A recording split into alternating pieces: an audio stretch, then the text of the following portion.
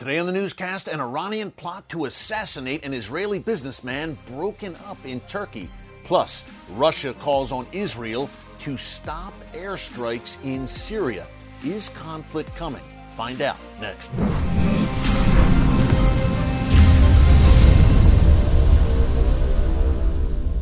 Hey folks, Eric Stakelbeck here. Welcome to the Watchman Newscast. It is a very big day for the Iranian regime.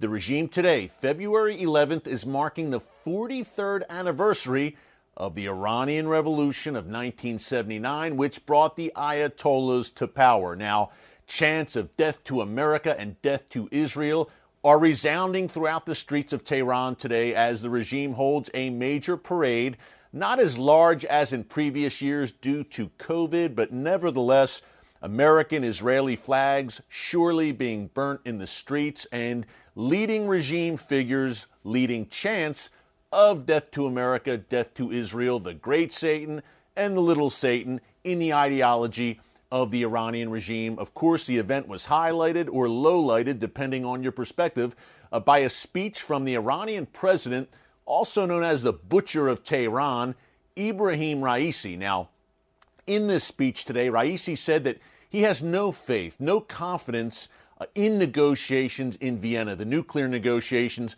which are ongoing, which is a very interesting tack for him to take, considering, as we detailed on yesterday's newscast, Iran is about to really attain a diplomatic and economic coup, a major victory in Vienna in those nuclear negotiations with world powers, including indirectly at least the United States. Folks, we may be on the cusp of a brand new Iran nuclear deal. Fasten your seatbelts. I'm awaiting the announcement in the coming days, perhaps in the coming weeks, that some kind of new deal, which is very favorable to Raisi and the Iranian regime. Needless to say, some new deal going into effect. We're watching that very closely. Congress here in the United States, where I'm coming to you from, will have something to say about that before the day is done. But nevertheless, momentum is building towards a brand new Iranian nuclear deal.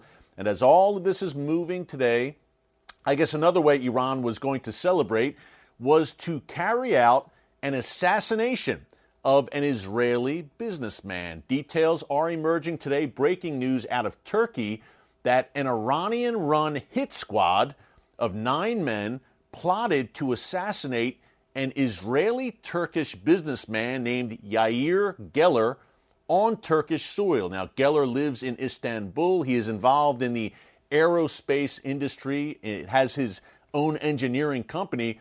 According to reports out of Turkey, this hit squad, which was comprised of Turkish and Iranian citizens, followed Geller to his home, to his place of business, and were reportedly plotting to assassinate him. Now, thankfully, this plot was broken up. It was run by an intelligence officer in Iran, but it was broken up by Turkish authorities, and the Israeli Mossad, the Israeli spy service, was able to take Geller and place him in a safe house. Now, they said, hey, do you want to come back to Israel? He said he wants to stay in Istanbul, but Geller himself confirmed the plot and said, I know they want to kill me. This Israeli-Turkish businessman living in Istanbul. Now, reportedly, eight of these 9 were arrested, again, by Turkish authorities. Again, the ringleader, the 9th man in Iran. But reportedly, the plot was centered around revenge for the death of Mohsen Fakhrizadeh, the father of Iran's nuclear weapons program, who was eliminated by the Mossad back in November 2020 in Iran, most likely the Mossad in Iran.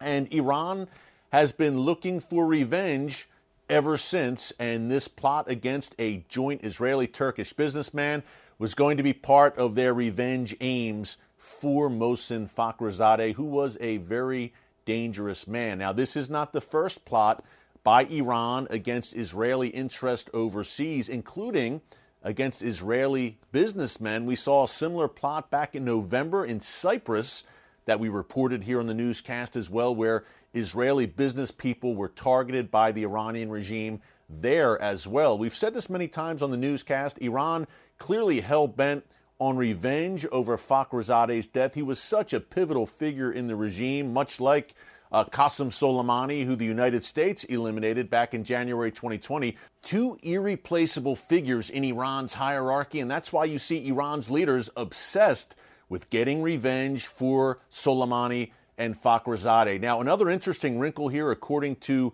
reports out of the Middle East, another reason for this plot on Turkish soil was that relations between Turkey and Israel may be warming slightly. We see plans by the Israeli President Isaac Herzog to travel to Ankara, apparently, or Istanbul, and meet with Turkish President Erdogan. And Erdogan kind of making overtures in recent weeks about maybe warming relations once again with Israel. Remember, before Erdogan came to power, Israel and Turkey had a great relationship, but Erdogan is viciously anti-Israel, folks. We've detailed it here on the newscast. He is a radical Islamist in the Muslim Brotherhood mold, and he has taken Turkey in a dangerous direction. Now, the Turkish economy is having massive struggles, and all of a sudden, Erdogan is reaching out to Israel once again. We'll continue to keep a close eye on that for you as well. Erdogan, in my view, is a very dangerous man who Israel should not trust, but it looks like there will be maybe a warming of ties. Stay tuned. Hey, one more important report before we go I wanted to give you an update on before we move into the weekend, and this was largely overlooked in the mainstream media. Surprise, surprise. Russia is now calling for Israel to halt airstrikes in Syria. Again, this is another issue we've been monitoring very closely here on the newscast. I want to read this just straight off my phone, the direct quotes from the horse's mouth here. The Jerusalem Post reports that a Russian foreign ministry spokeswoman, Maria Zakharova, expressed, quote, deep concern about Israeli strikes in Syria. She says Israel should stop. We are insistently calling upon the Israeli side to refrain from such use of force. And she said that what Israel is doing in Syria, striking Iran and Hezbollah weapons shipments, is, quote, a crude violation of Syria's sovereignty and may trigger a sharp escalation of tensions.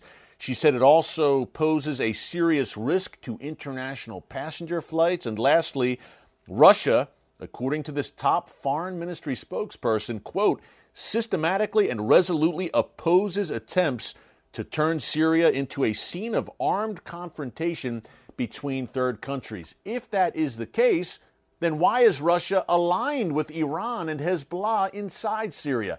They are the two actors who are turning Syria now more than ever into a battleground as Iran looks to permanently entrench itself in Syria at Israel's northern doorstep. But folks, to say these comments from a top Russian foreign ministry spokesperson are alarming is an understatement. Look, a few weeks ago we reported here in the newscast that Russian and Syrian fighter jets conducted a joint patrol throughout Syria's borders, including over the Golan Heights.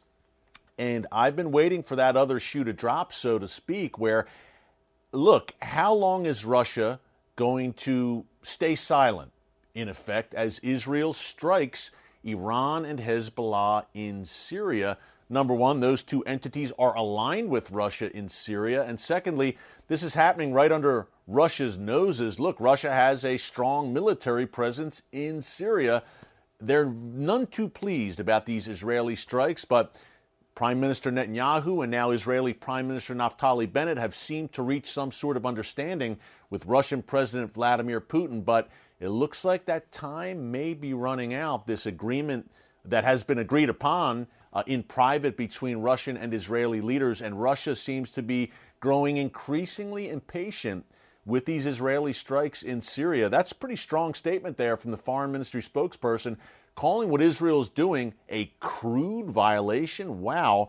And what Israel is doing is taking out weapons shipments, in particular those precision-guided missile parts that Iran is attempting to transit through Syria into the hands of Hezbollah in southern Lebanon, which would then be used against Israel. So Israel is taking out preemptively a major threat to Israel's security in Syria. But how much longer will Israel have to operate freely inside Syria, because it looks like Russia increasingly has something to say about that, and there could, of course, be prophetic implications there, as we've discussed many times here in the newscast. I'm thinking Ezekiel, the book of Ezekiel, chapters 38 and 39. A lot going on, as you can see, in the world's most pivotal, strategic, chaotic region, the Middle East. The Middle East never sleeps, and here in the Watchman newscast, we want to let you know why this matters to you, no matter where you live. So keep this all in your prayers. Remember, no matter what happens here, God Almighty still sits on the throne. He is in control. Thanks so much for joining us here today on the Watchman newscast. Have a great weekend. If anything breaks over the weekend, we will be coming here to you. But in the meantime, God bless you. And remember, never hold your peace.